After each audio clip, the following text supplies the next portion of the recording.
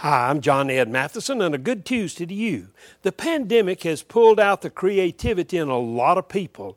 Gabrielle Pierce was to graduate from Xavier University of Louisiana, but the ceremony was canceled.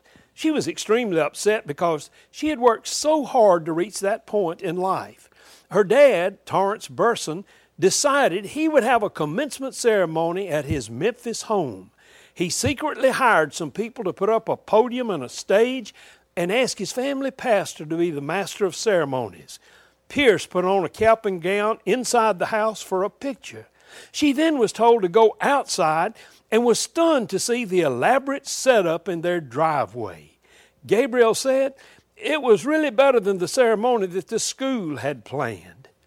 You know, if you and I can think creatively about things, we might be able to make a big difference in life.